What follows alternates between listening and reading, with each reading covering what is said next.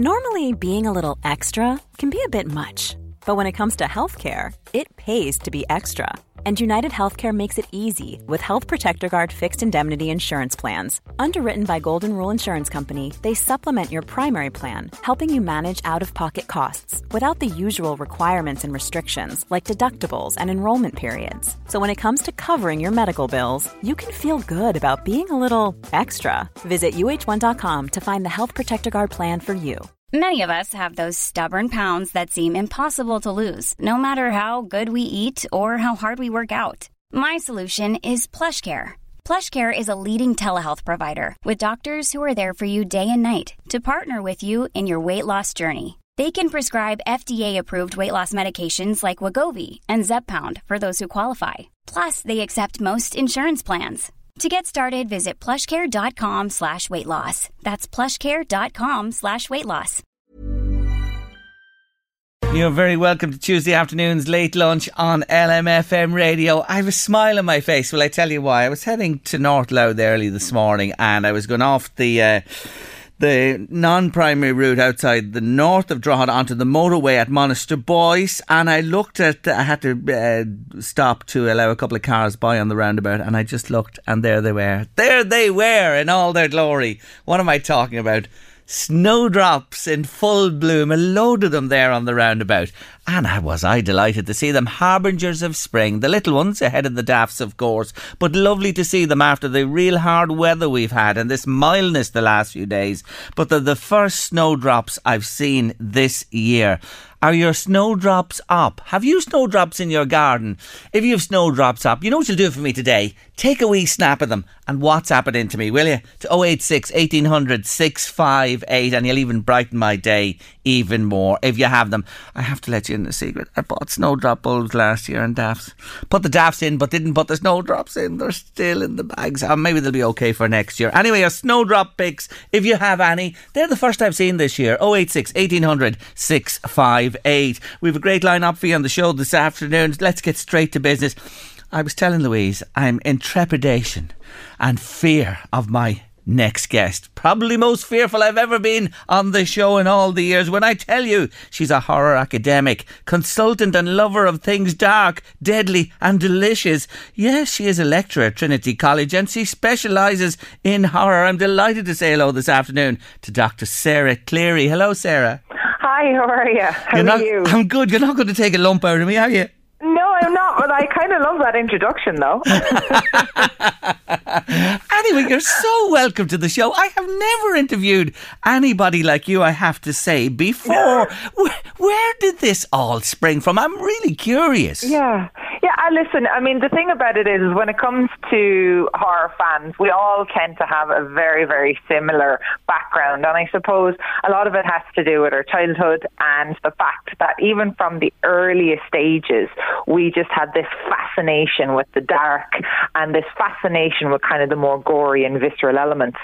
But the thing about it is, if you look back on all our childhood fairy tales and a lot of the childhood films that we kind of watched, a lot of them are very dark.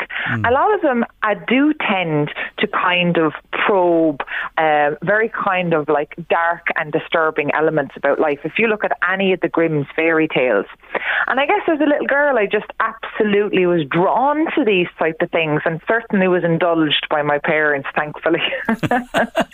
So it began from childhood, and as you say there, you can read into a lot of stuff like that, you know, that dark side for sure. Can I tell you my background in it? When I was growing up, and it's much before your time, the Hammer House of Horror, Frankenstein and Dracula. And you know what used to happen? I have one sister, Katrina, and I'm a little older than her, but she'd go to bed when they were on. I forget what night during the week, and I'd pretend to go to bed. Listen to this, Sarah, and I'd creep back down the stairs and I'd be allowed watch Frankenstein, and then I wouldn't sleep for the rest of the night.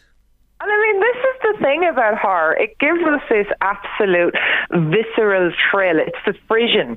And I think a lot of horror academics, and indeed a lot of horror fans and people who work in the industry, they never lose that frisson. They never lose that element of wanting to kind of be excited. And it's that visceral thrill that kind of keeps you alive. But the thing about horror is that there's so many layers to it. And we have kind of the top layer where it's like, as you described there, it's that excitement. It's that kind of thrill that you get when you're, say, standing on the side of the road and you go to walk out and your friend grabs you by the scruff of the neck because the bus is coming. And it's that moment where you go, oh my God, you know, and horror often gives us that thrill. Yes. It's that kind of excitement. Yeah. But there's many, many layers to horror. And that's the real beauty of the genre, is that, you know, first and foremost, it's the only genre that's an emotion. And it taps into a whole cornucopia of emotions. Because I think of they were the sort of the early ones. Now, they were frightening in their own way, the Hammer House of Horror, but then you come on to the likes of The Exorcist, The Shining, Texas Chainsaw Massacre, Halloween. Oh my God. But I mean, all of those films, again, they what they all share, they're all very different in their kind of their content and their themes. But what they all share primarily is this idea of the layered effect. And one of my favourite horror directors of all time is named George Romero, the late George Romero, who really single-handedly invented the subgenre of the zombie film. He would always talk about the lasagna effect. And this is something that very much I've kind of ascribed to, both as a fan and as an academic all my life. And at the top, you have all the gooey cheese. And that's the kind of the excitement part. And you can really, you know, if you want to, you can just eat the cheese if you want and just walk away and you've had fun. But then you go down into the layers.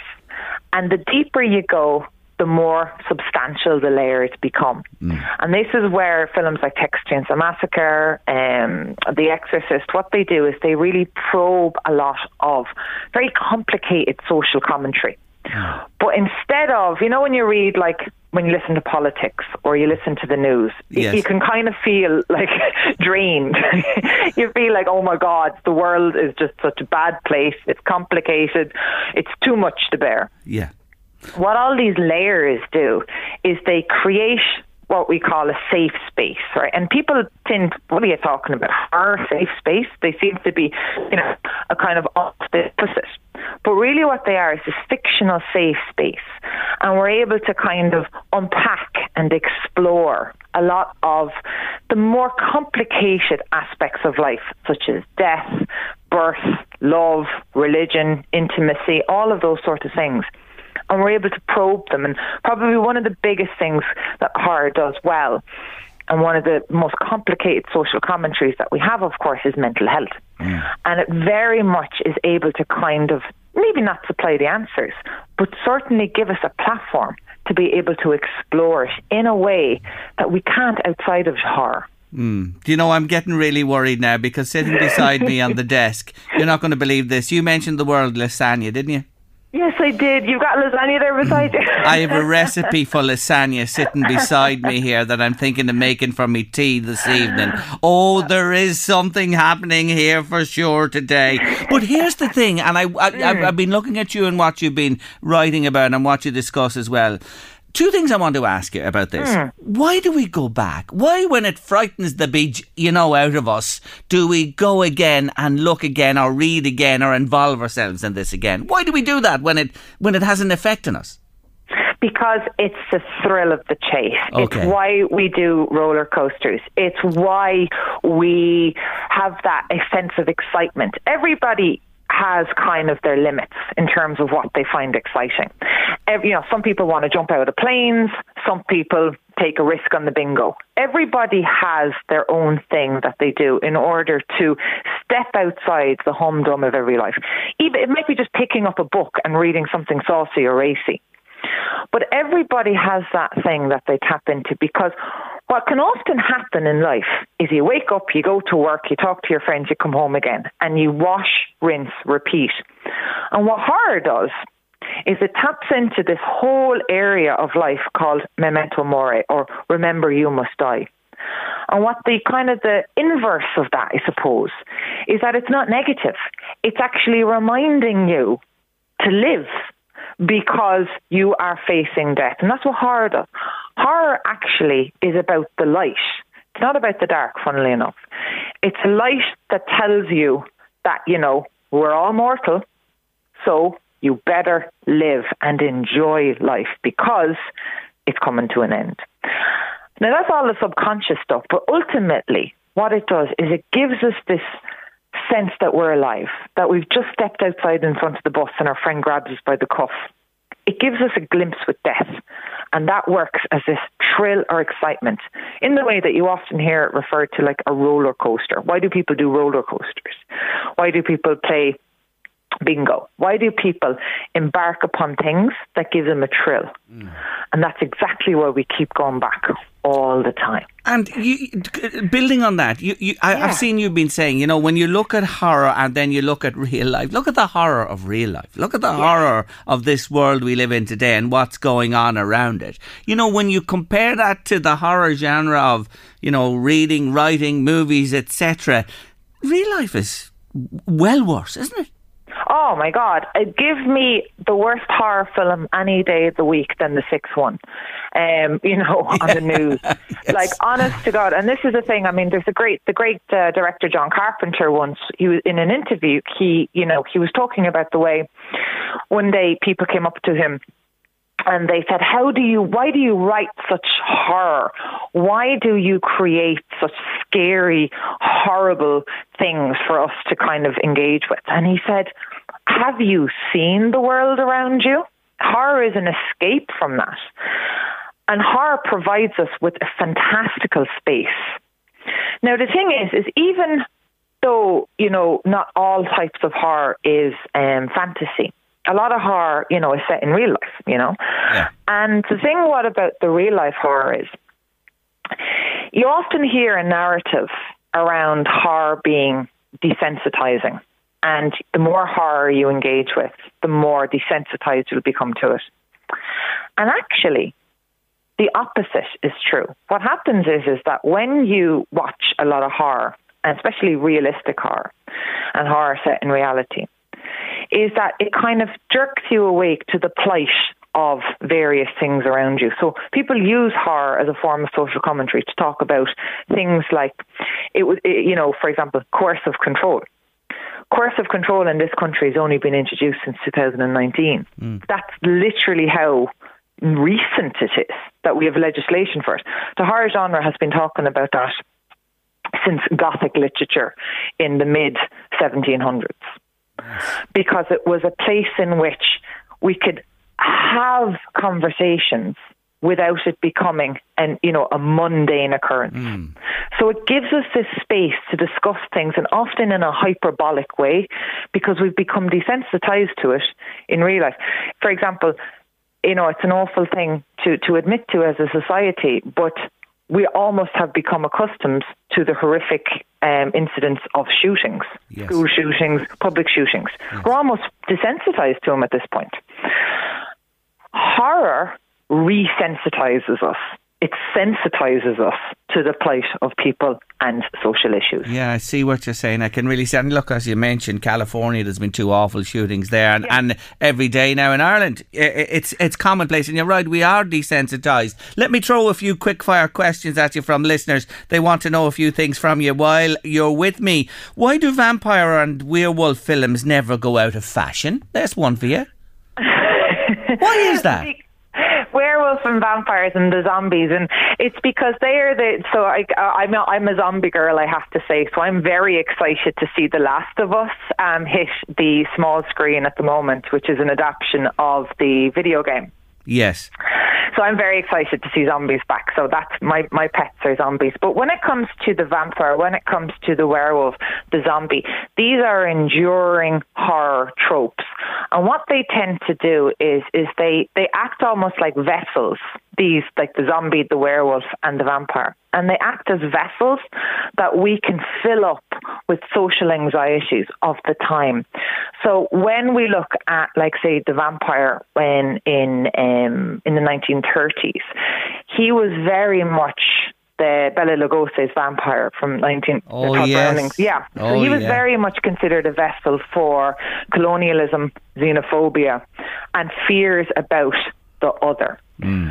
And that concern is something that has stayed with us right up to the present day. We don't like others that aren't like us. We're afraid of them.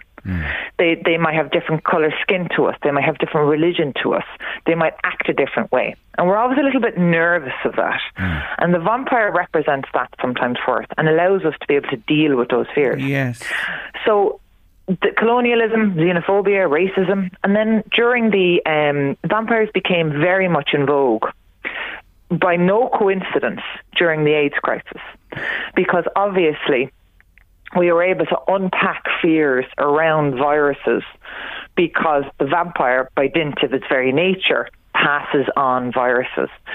So we were able to latch on a lot of fears. So they act as vessels that we can, almost like a jug, put all our social anxieties into.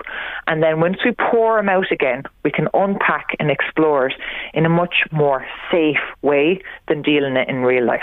That's so interesting. Do you believe in ghosts and presences and things like that?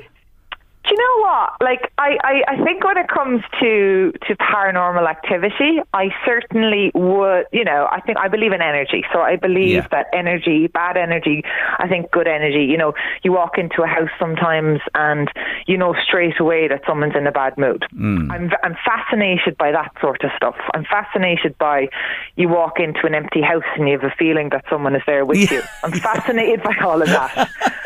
But I was asked this question at a wedding a couple of months ago, and the person said, you're walking down the road in the middle of the night. Are you afraid, a ghost is going to jump out at you, or the banshees go, whatever? And I said, well, you've obviously never been a woman walking down a street late at night, because the last thing I'm worried about is a ghoul or a goblin jumping out at me late at night. Yeah. So, it's, the jury is out to a small extent. A funny thing, I'm just thinking of, as you say it there, about you walking down the street or whatever. I remember, I was telling you, watching those Frankenstein and Dracula films, etc. When I'd be coming down the stairs at home in the dark, there mightn't be a light on, I'd often feel there was somebody chasing me down the stairs, and it'd be all in my head coming from this type of stuff. It is an absolutely fascinating area. Tell me about your new monograph, The Myth of Harm, before we finish. Yeah. So it's my first book that I've published with Bloomsbury, based upon my research that I conducted over the course of my PhD. And basically what this book is, it covers 100 years worth of horror, and it probes the concept of media effects, especially negative media effects that have been associated with the horror genre. And what I do essentially in this book is really unpack what our fears are around children and horror. And really, in the course of my research, I came across, and I went in with as an unbiased an opinion as I possibly could.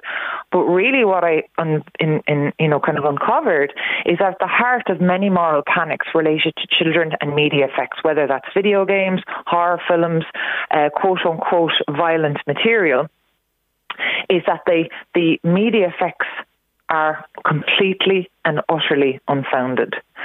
But yet we have perpetuated this myth that somehow entertainment, in the guise of horror, in the guise of film, comic books, cinema, videos, video games, can somehow be harmful to children in isolation from every other factors, such as poverty, abuse, mental health issues. And I felt that it was time to create, to really kind of go for the jugular and blow apart this myth, because every single time, we were talking about school shootings there, you hear about school shootings, you hear about children doing things that, are considered completely inappropriate, outside the norm, such as, maybe being involved in a violent crime, being involved in a school shooting, whatever it is, acting inappropriately. Very, very often, almost every time in the media, you'll hear the word media effects. You'll hear them talking about they loved playing violent video games. They watched scary movies. They listened to heavy, metal, whatever it is. And really what I want to do is go, okay, guys, it's the 21st century. Enough is enough. And if you go back far enough, you can see how this myth has really just been perpetuated since the dawn of the horror genre because it's such an easy scapegoat. It's a fascinating preview to a book. I need a copy of this book. I want to read it, and I want to invite you back again when I get the book and read it, if that's okay. Yes? Absolutely. Brilliant. Yeah, you can get the book on Amazon. Lovely. It's in hardback right now, but it will be out in softback, in paperback soon. You have been lovely. I had nothing to fear. Dr. Sarah Cleary, brilliant. Thank you for joining me. Talk to you again. Thank you very much, Jerry. Have a good day. You Bye. too. Take care of yourself. Bye-bye. Thank you for your snowdrop snaps. Keep them coming to me. If you have snowdrops up in your garden or a little bed or a pot or wherever you live, I'd love to see them. 086 1800 658. WhatsApp in your snowdrops to me. I saw them this morning at the one of the main roundabouts out at Monasterboice, heading up to North Louth. Breed Sullivan sends me in a lovely picture of snowdrops from her garden. There's another one there. I don't know who you are, but snowdrops up since the 12th of January.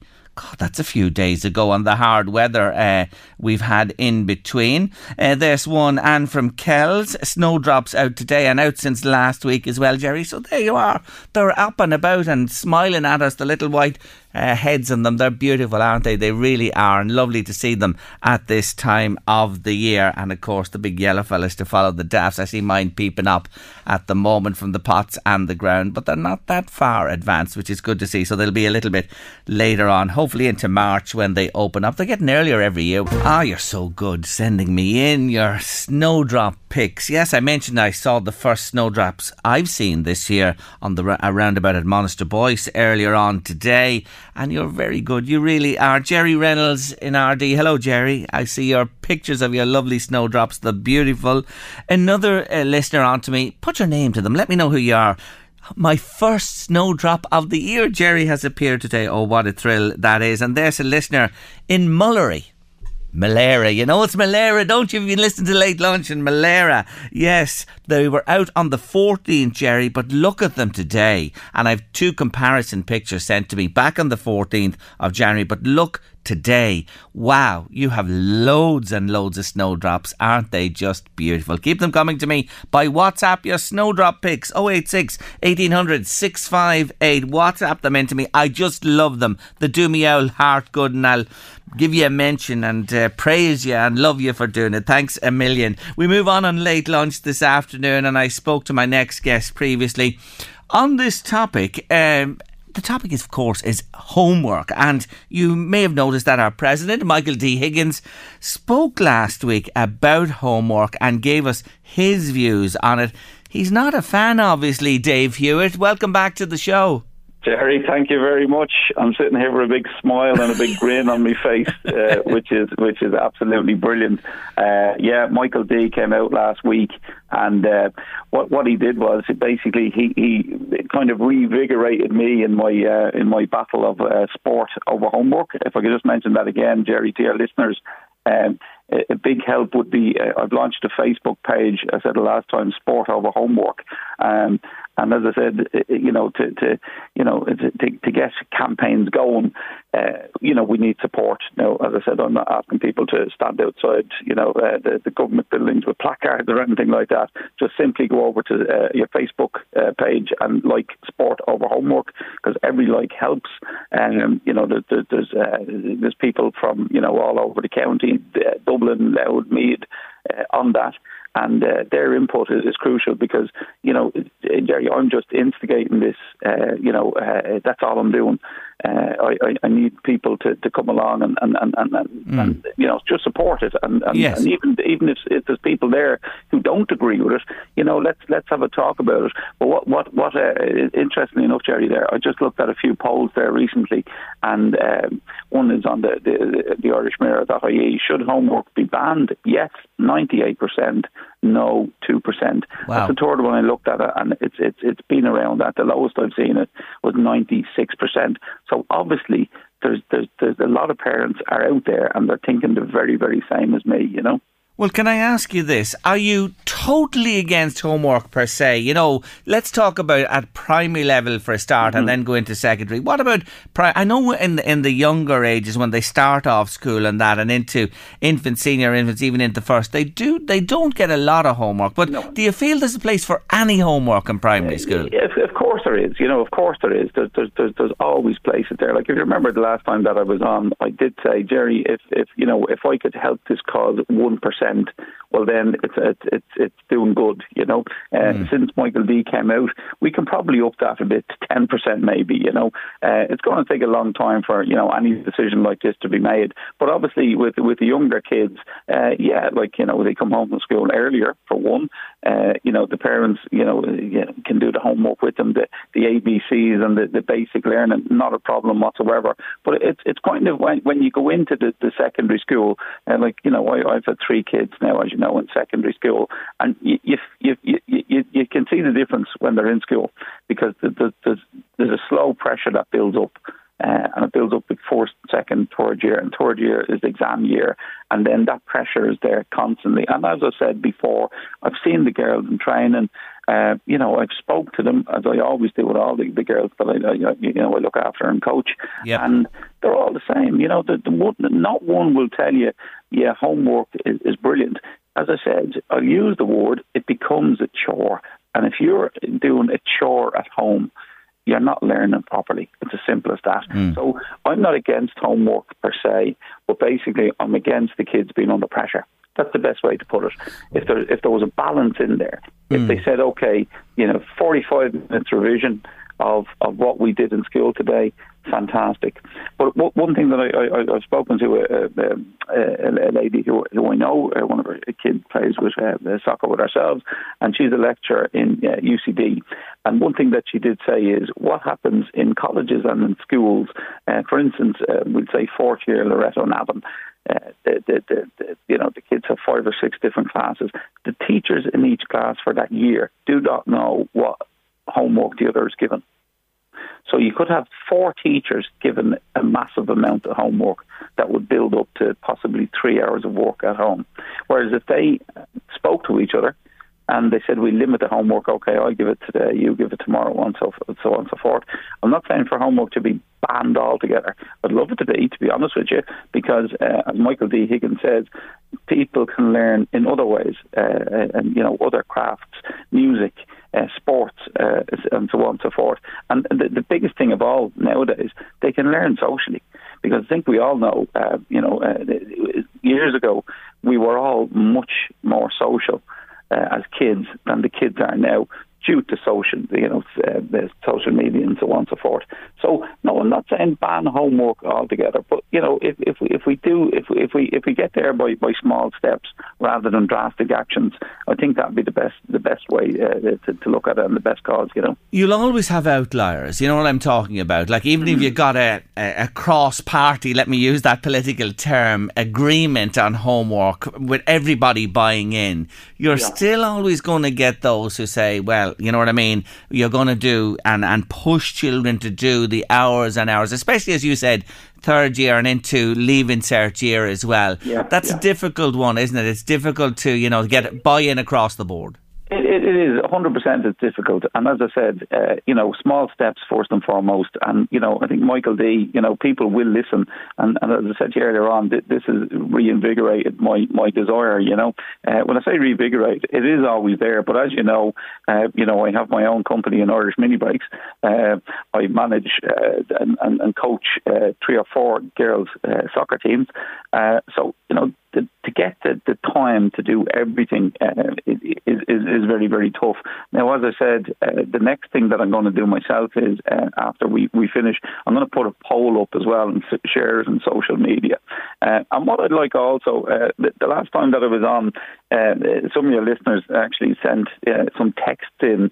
I'd like a little bit of feedback, because sometimes I don't know everything. This is only my opinion. Yes.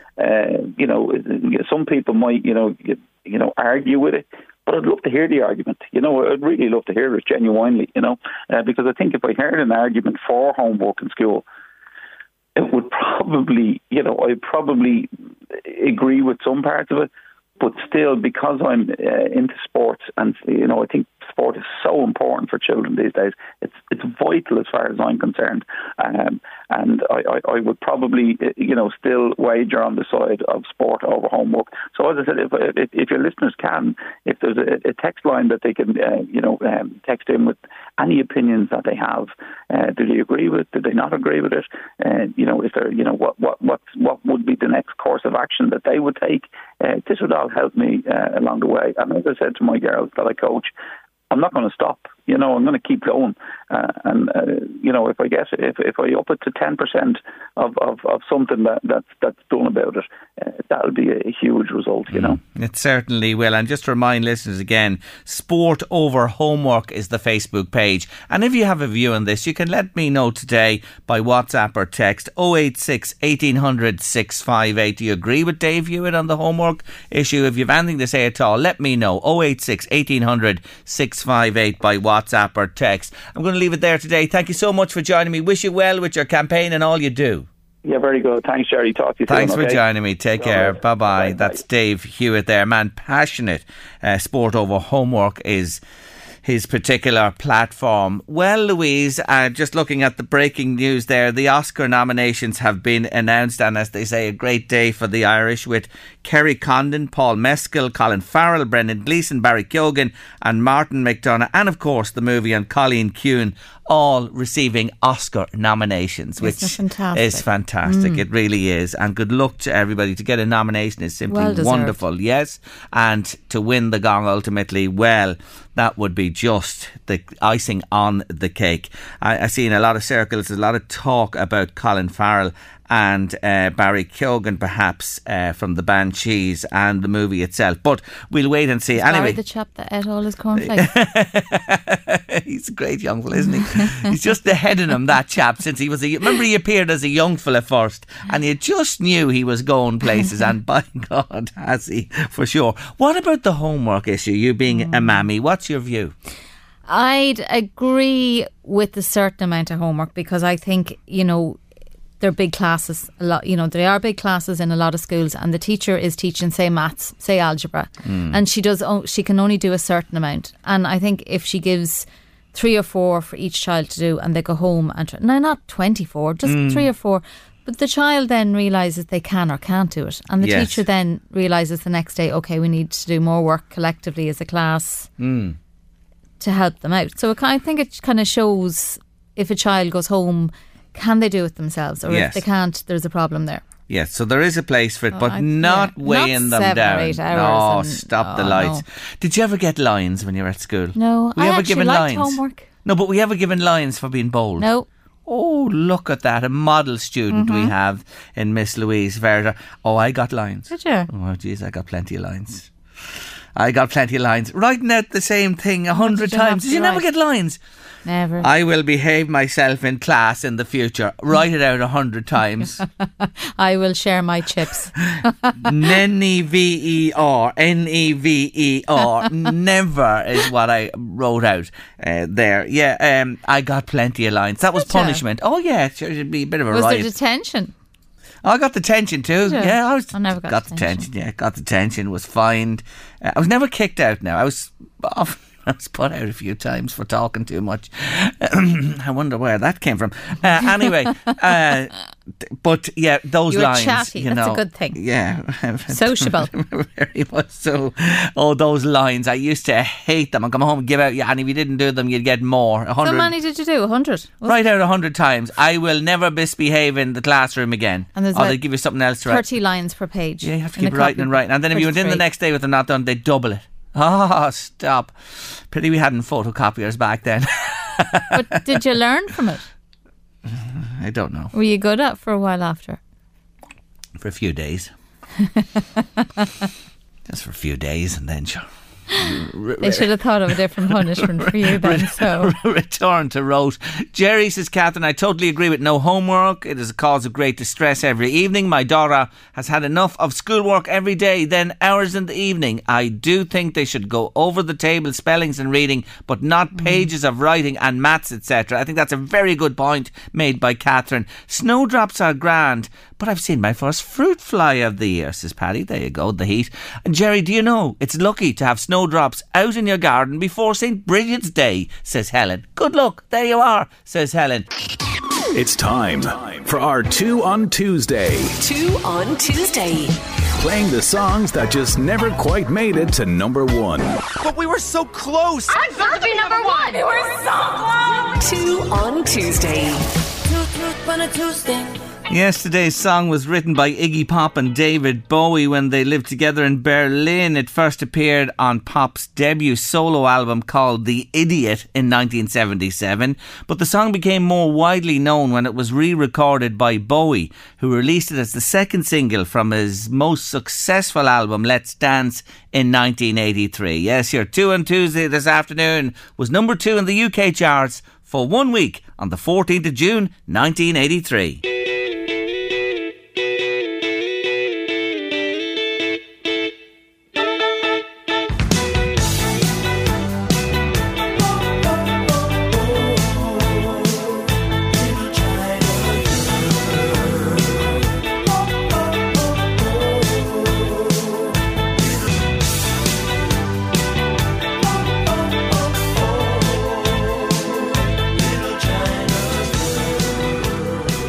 You're 2 on Tuesday.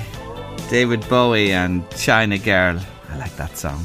I really do. But what kept it from number 1? Just before I tell you, David Bowie had many number 1s, but he had 4 songs that made it to number 2 in the UK chart. So I have more scope with Bowie over the coming weeks and months. Anyway, it had to be a good one to keep that off top spot, didn't it? Well, when I tell you, it was their 5th number 1 in the UK. It stayed there for 4 weeks. Here it is, the number 1 that stopped Bowie in his tracks. It's The Police. And you know it already, don't you?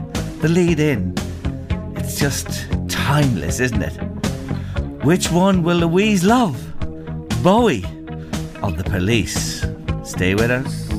Every breath you take, and every move you make, every bond you break, every step you take, I'll be watching you. I'll be watching you. The Police, the number 1 that denied Bowie. Go on, Louise. you should have played that for Dr. Sarah Cleary at the start in terms of the horror doctor, shouldn't they? I'll be watching you. Anyway, I take it you love The Police, do you? Yeah. Yeah. Yeah. I sort of it is a suspected timeless that. classic. Yeah. I'm probably one of the very, very few that just never got David Bowie. Apart from the one he did with Bing Crosby. He should have stuck with him. Jesus, he's turning in his grave listening to that. Oh, David, apologies. I'm apologising on our behalf. David, you didn't hear that. You didn't hear. Another listener says, love Bowie, Jerry, but it has to be The Police, says a listener there to us. So it gets the thumbs up from Louise. He's an acquired taste, David Bowie, but I acquired his taste many moons ago, and he's terrific altogether. But anyway, Police, their 5th number 1. Jerry, you've just reminded me of those lines in school. Oh my God, there's somebody I got them constantly, says a listener. But Louise, listen to this message. I love it. My very first day at secondary school, we were told to learn what a telephone was. Myself and a lot of other pupils didn't learn it off by heart, so we had to write it out 50 times. And Jerry, this was the line. A telephone is an apparatus by which two people may communicate at a distance, their voices being transmitted by wire by electric vibrations. That was over 50 years ago, and it shows you, Jerry, repetition works. Isn't that just Is brilliant? it repetition or trauma? Both. Both. I can't believe you still remember. Isn't that fabulous? Thank you so much. That's great. It really is. I want to read it again. A telephone is an apparatus by which two people may communicate at a distance, their voices being transmitted by wire, by electric vibrations, 50 times. Oh, your hand would fall off, wouldn't it? Well, you never forgot it all these years later. They don't give lines nowadays. Why would you need to remember that? No, know, word for word. You don't need to. It was a punishment. Silly. It was a punishment for not, memorising something. But there you have it. Anyway, it stuck. Thank you so much. Fantastic message. Thank you indeed. Late Lunch, LMFM Radio. After the break, here we've an offer, haven't we, Louise? Oh no, wait, no, I have an offer before the break. I nearly forgot. Anyway, your roots are showing. No, Louise, I'm not talking to you. What you run about me hair? I knew you'd take it up like that. No, Louise, this is not to you. This is your roots are showing. It's Ireland's. I thought she was going to just take off the headphones and walk out of the studio alive in Sultan Air. No, your roots are showing, not Louise. It's Ireland's folk conference and it's happening in Monaghan at the moment and it's sponsored by L'Oreal. No, it's not sponsored by L'Oreal. Anyway, it's happening at the minute in Monaghan, but at the end of the week, that's this Thursday, there's a wonderful concert featuring top artists like the Old Sea Legs, renowned banjo players, Grammy Award winner Ron Block, who performed with Alison Krauss, Damien O'Kane and Keela is going to be there. That's this Thursday night it's happening. Would you like to go along to that special gala concert at the end of your Roots Are Showing week? Well, you can, because I have tickets to give away today. Here's the question. How many strings are there on a banjo? They're there, Old Sea Legs, playing the banjos. How many strings on a banjo? Answers to 086 1800 658 by WhatsApp or text, and we'll pick a couple of people to go along to that concert in Monaghan. It's happening this Thursday evening. You've got to be able to go this Thursday evening, and good luck to you. Send us in your entries now. Back in a moment with another offer just for you. Louise is just after putting on a beanie. I suppose that's it forever now. I'll never mention the Roots again. There you go. Only cotton. Late Lunch, LMFM Radio. Just want to mention something before we move on. There's a very special event happening in Shearman's Bar in Dunleer this weekend, the 28th, and that's a Saturday evening. And it would have been the 60th birthday of a very, very special man, but unfortunately he passed away at the age of 58 a couple of years ago. And the Harmon family are organising this special night to remember their dad, George. It would have been his 60th, and it's a tenner in, and all proceeds are going to palliative care in Our Lady of Lourdes Hospital, who looked after George so well near to his passing. And if you're around on Saturday evening, they'd love to see you there. There's music, re-raw, August, Rulia Boolia, as they'd say, in Sherman's this Saturday night. Everybody welcome, remembering George. Now we move on Late Lunch, and I'm delighted to say hello to a lady I know well on the airwaves. She's the proud owner of Happy Days Montessori in Ratoath in County Meath. Eilish Balfe, hello again. Hi Jerry, how are you? I'm really good. We're going to talk flippin' fashion. Now, I've insulted Louise about her roots a minute ago, and I'm saying a very funny word to you, flippin' fashion. Explain to listeners, please. So we are launching an initiative in the Ratho Community Centre called Flipping Fashion, okay? And it's what we're doing is it's kind of about sustainability and ethical choices in the fashion that we have now. So we got a grant from the Coca-Cola Thank You Fund, so we're delighted about that. And it was for an idea that we came up with where we want to take 12, 16 to 23-year-olds, and we want to teach them to sew and to fall back in love with clothes they already have, because there is an ethical responsibility about this fast fashion that we've all bought into at this stage, okay? So the participants will learn how to sew. They will learn how to kind of repurpose their fashion that they already have.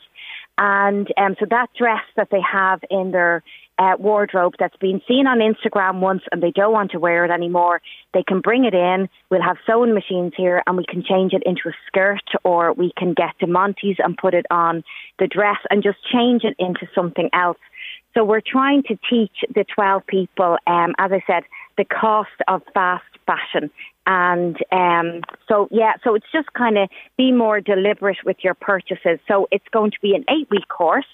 And on those 8 weeks, we're going to teach them how to sew. We're going to give them money to find clothes within second-hand shops and stuff like that. So we're really excited about it, and we're hoping it goes really, really well. I'm sure it will. So 8 weeks. What night of the week is it?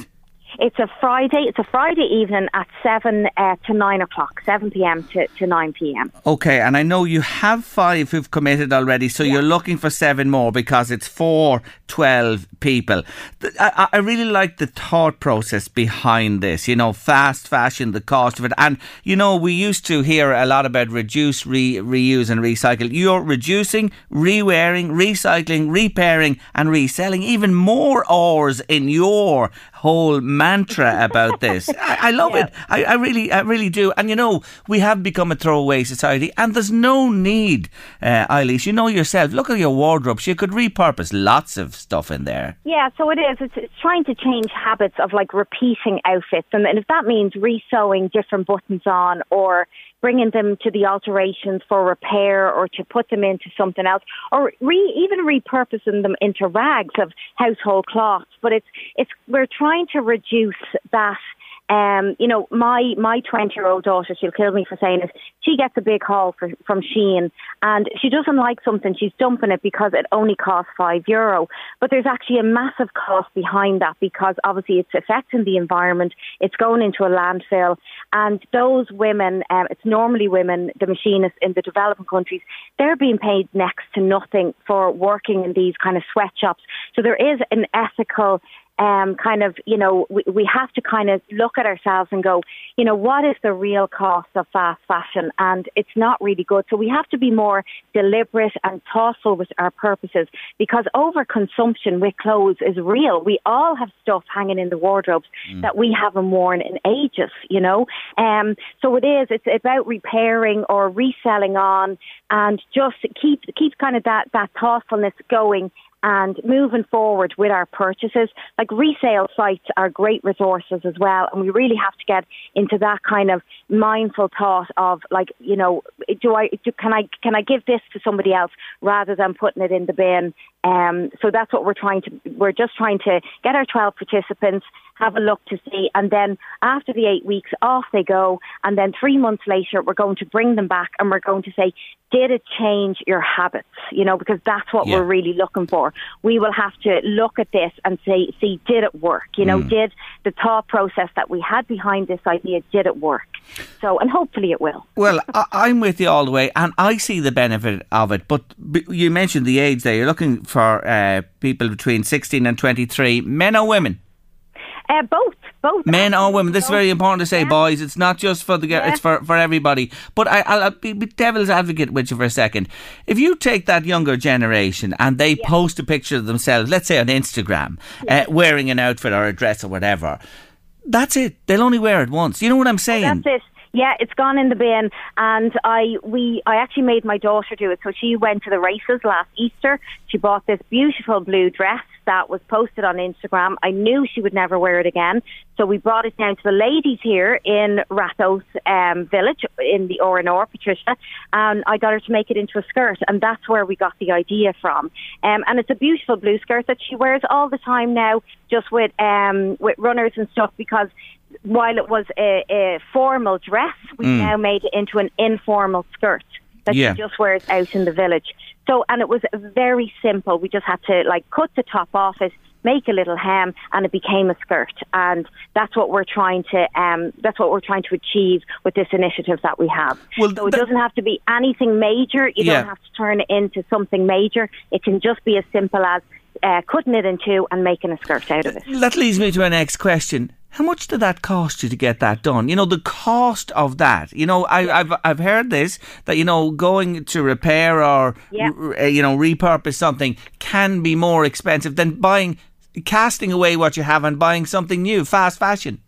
Yeah, no, it actually only cost us €5 because all they were doing was hemming it. Okay. So, so it was really good. But that's the thing, we are getting those sewing machines into the community centre here. Grand. So everybody will be able to come in and change their dresses, and there won't be a price on it, because we want to teach them that you can do this quite easily.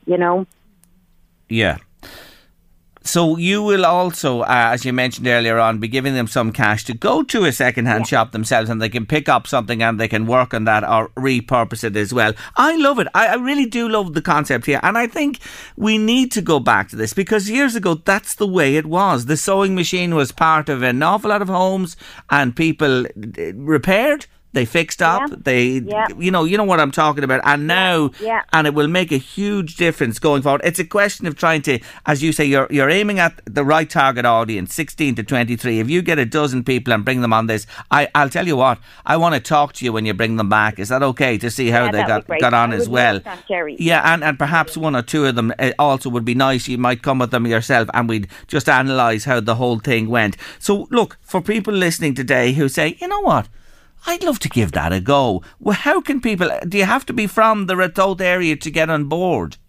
Well, Ratoath are the local area, so yes. as I said, we're looking for our participants 16 to 23-year-olds.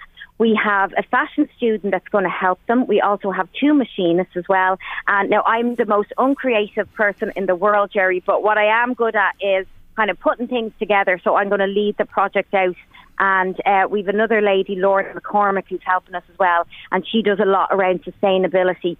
So we're giving them everything that they need, and then we've a photographer, Simon, who's going to come in, and he's going to teach them how then to take pictures and put it up on the internet of what they've done. So great. It's the whole project, and hopefully next year, if it's a success, we could even have a fashion show.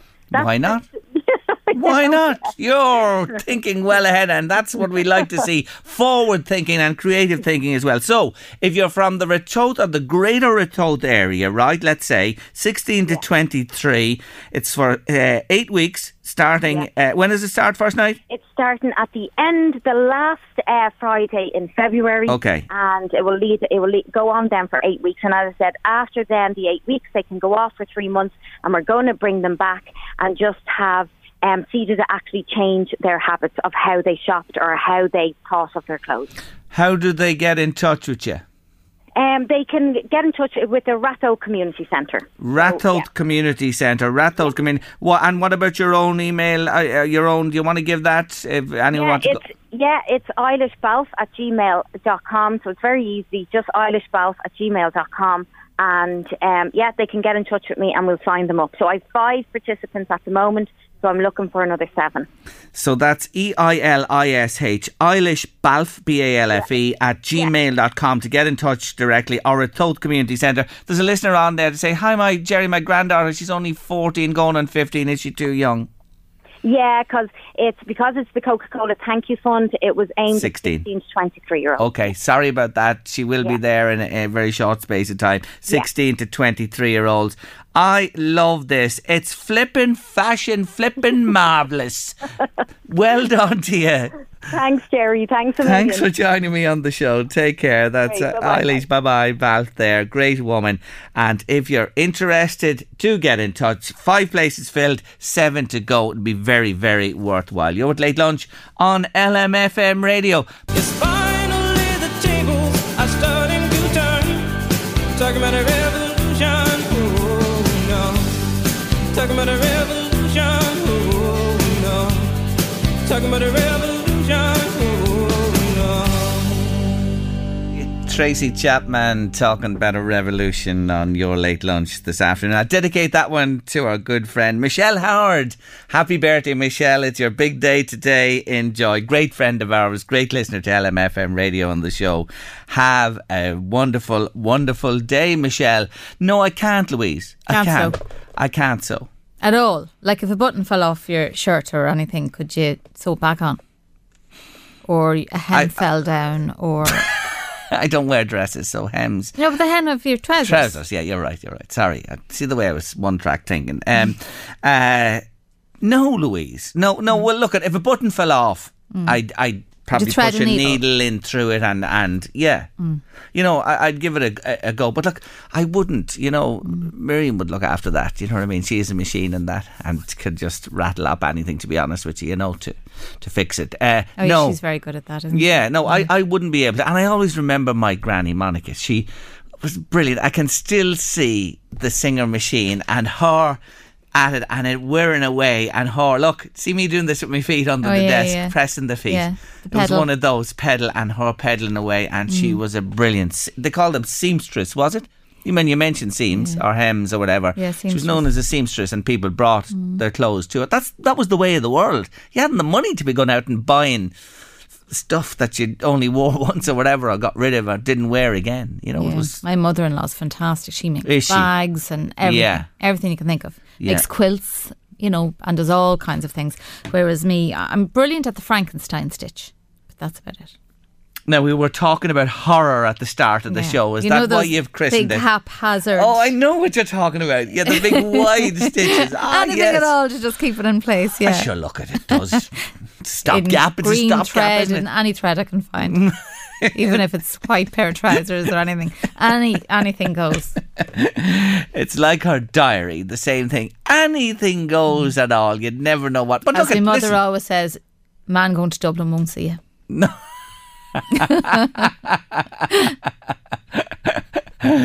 I love it. Look at the Snowdrops pics still coming in there. Aren't people just wonderful? Look at those there. I love the Snowdrops, Jerry. Enjoying your show. That comes in from Mary Kate this afternoon. Mary Kate, I love you. And thanks for taking time to send this lovely picture. It just brighten our day of the Snowdrops there. There's another one on about the homework, and I like that comment. It's to the point as well. It says, I think a small amount of spelling and some reading for homework is quite enough, says Mary from RD, you know, without overloading. We were talking about the homework a little bit earlier on the show. No, I'm not good at this own. I tie artificial flies, you know, for fishing. I tie that, and that's an intricate process, you know, on a vice and a little hook, and you putting the feathers on. And I'd be, you know, and now I need these. It's hard to see them. I have a special pair of glasses now that makes them binoculars. Yeah. Excuse me. I'm not that bad, but I do need winkers to make them the blind and the grey. To make you're getting back to me over them roots for sure. That's great eye in the future.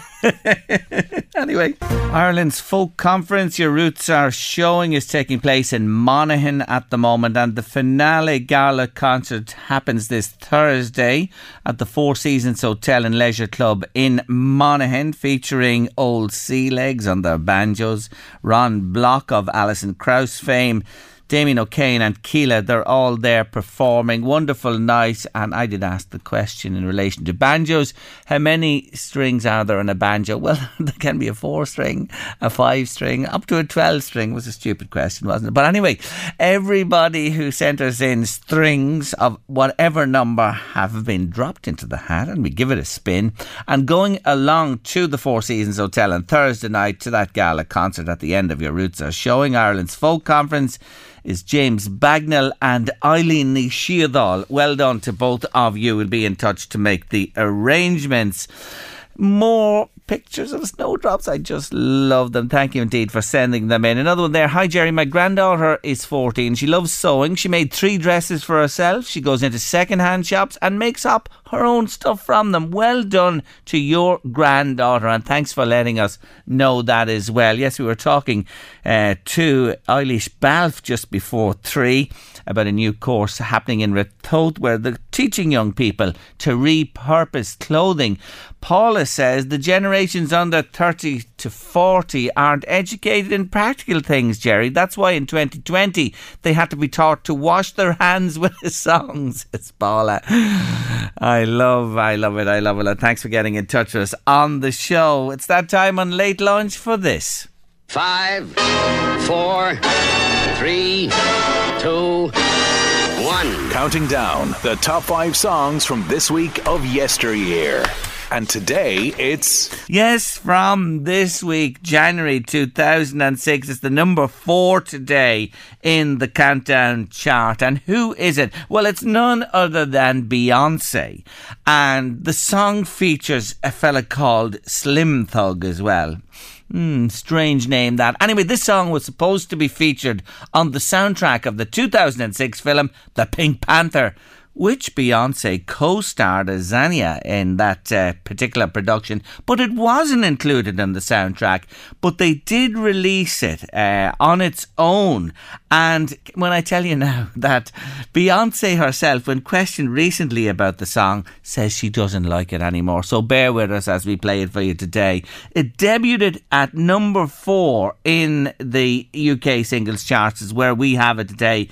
Made it one more place up the charts to number 3. Stayed in the charts for 12 weeks, but didn't go beyond number 3 in the UK charts. But it was 4 this week, January 2006. Here is Beyonce featuring Slim Thug. Check on it.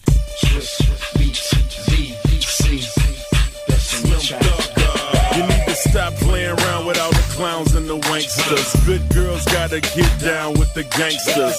Go ahead, girl, put some back and some neck up on it, while I stand up in the background and check up on it. Ooh, boy, you looking like you like what you see. Won't you come over and check up on it? I'ma let you work up on it. Ladies, let him check up on it. Watch it while he check up on it. Tip it, pop it, talk it, stop it, check on me tonight. You got it.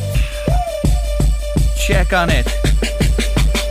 Featuring Slim Thug, the number 4 in the UK charts this week, January 2006. Midweek Wednesday, we'll bring you 3, 2 on Thursday, and the number 1 this week on Friday afternoon, round about this time. Final break this Tuesday afternoon and late lunch here on LMFM Radio, and afterwards we hear about a big win for Dunshaughlin Tidy Towns. Oh, they're celebrating in Dunshaughlin for sure, because they've just been crowned winners of the National Pride of Place Awards. And to tell me more, I'm joined by their chairman, Luke Colleran. Afternoon, Luke. Good afternoon, Jerry. How are you? I'm good. Congratulations to all concerned. It's a wonderful achievement. This is an all-Ireland award. Yes, Jerry, thank you very much. It is North and South, and it's great to have that sort of cooperation through Cooperation Ireland for this event. Now, you have a very good track record, may I say. You've been knocking about top of the pile for a while, haven't you? Yeah, we get nominated from time to time, and we had 2011 we were joint runners-up. 2015 we were joint winners. So we could only go one way, and that was to be outright winners. Well done to you, because it takes a lot just to go that extra step. But I know in the citation, the judges absolutely loved you and gave you great praise. For anybody else listening today, how do you do it? What have you got? What's the special ingredient that Dunshaughlin has? Well, basically, it's the community, and for this event, you have to sort of get all of the various groups together and sort of put your best foot forward. So, on the day that the judges arrived was the 27th of July.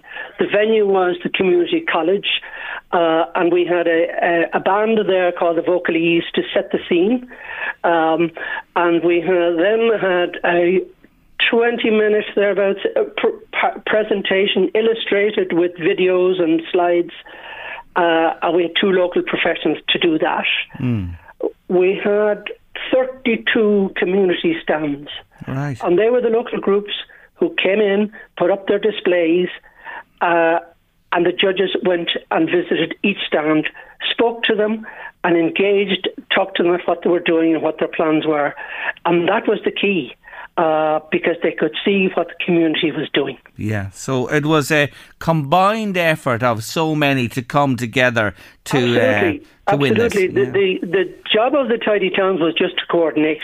Yes. It was the community that did the work. But, you know, to win a Pride of Place is a wonderful acknowledgement for Tidy Towns and all those others involved.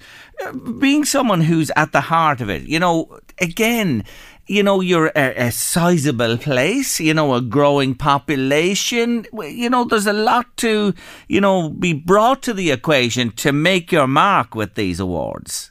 Well, true. And the next stage of that on that day was a tour of the town on the ground.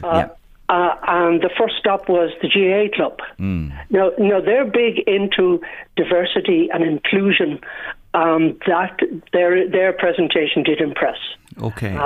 Then St. Chocnan's Church of Ireland, the judges had a look at the artefacts and listened to the history of the church.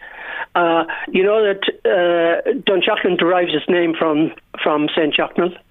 And the Irish language version is Donach Shocnal, Church of Shocnal. Right. So that's where we're at.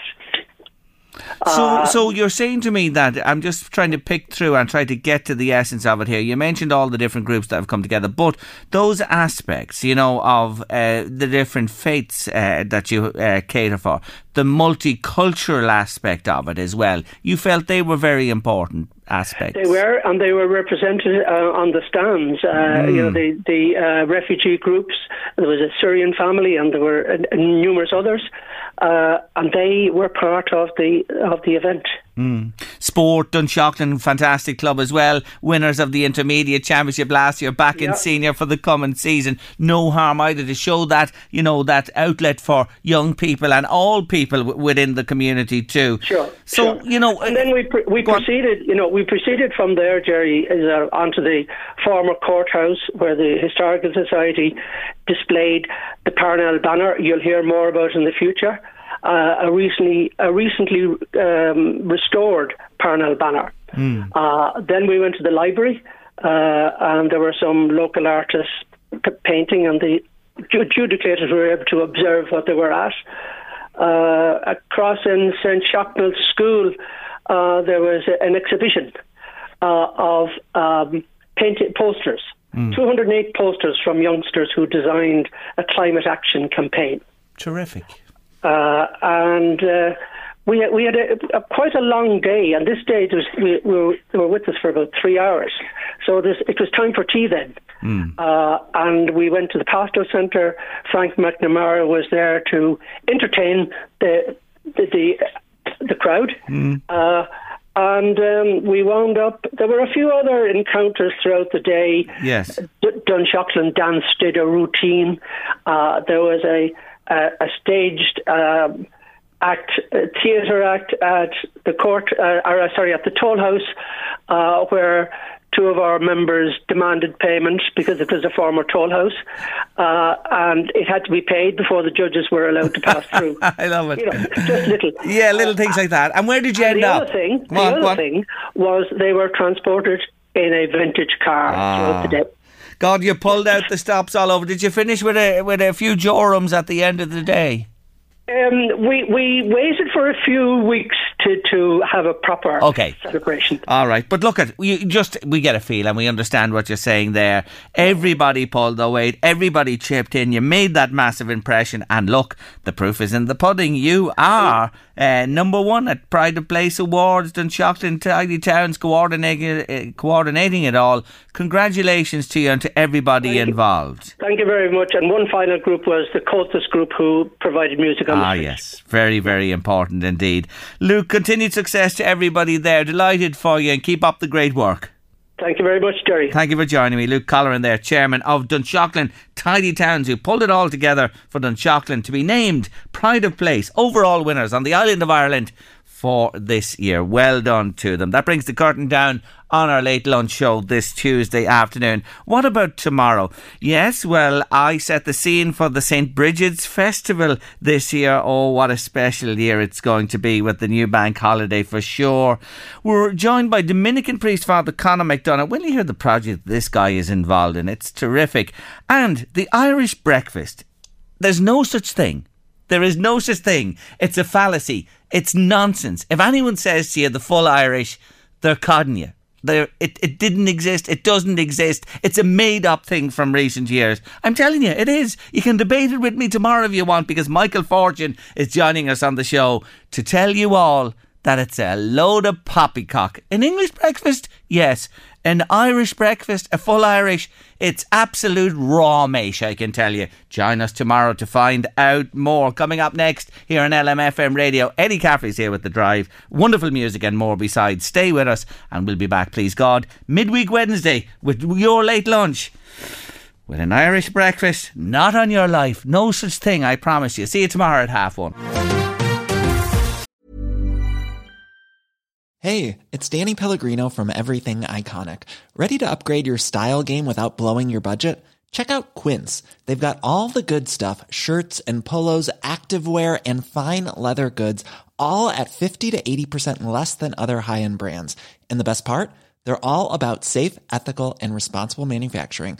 Get that luxury vibe without the luxury price tag. Hit up quince.com/upgrade for free shipping and 365-day returns on your next order. That's quince.com/upgrade.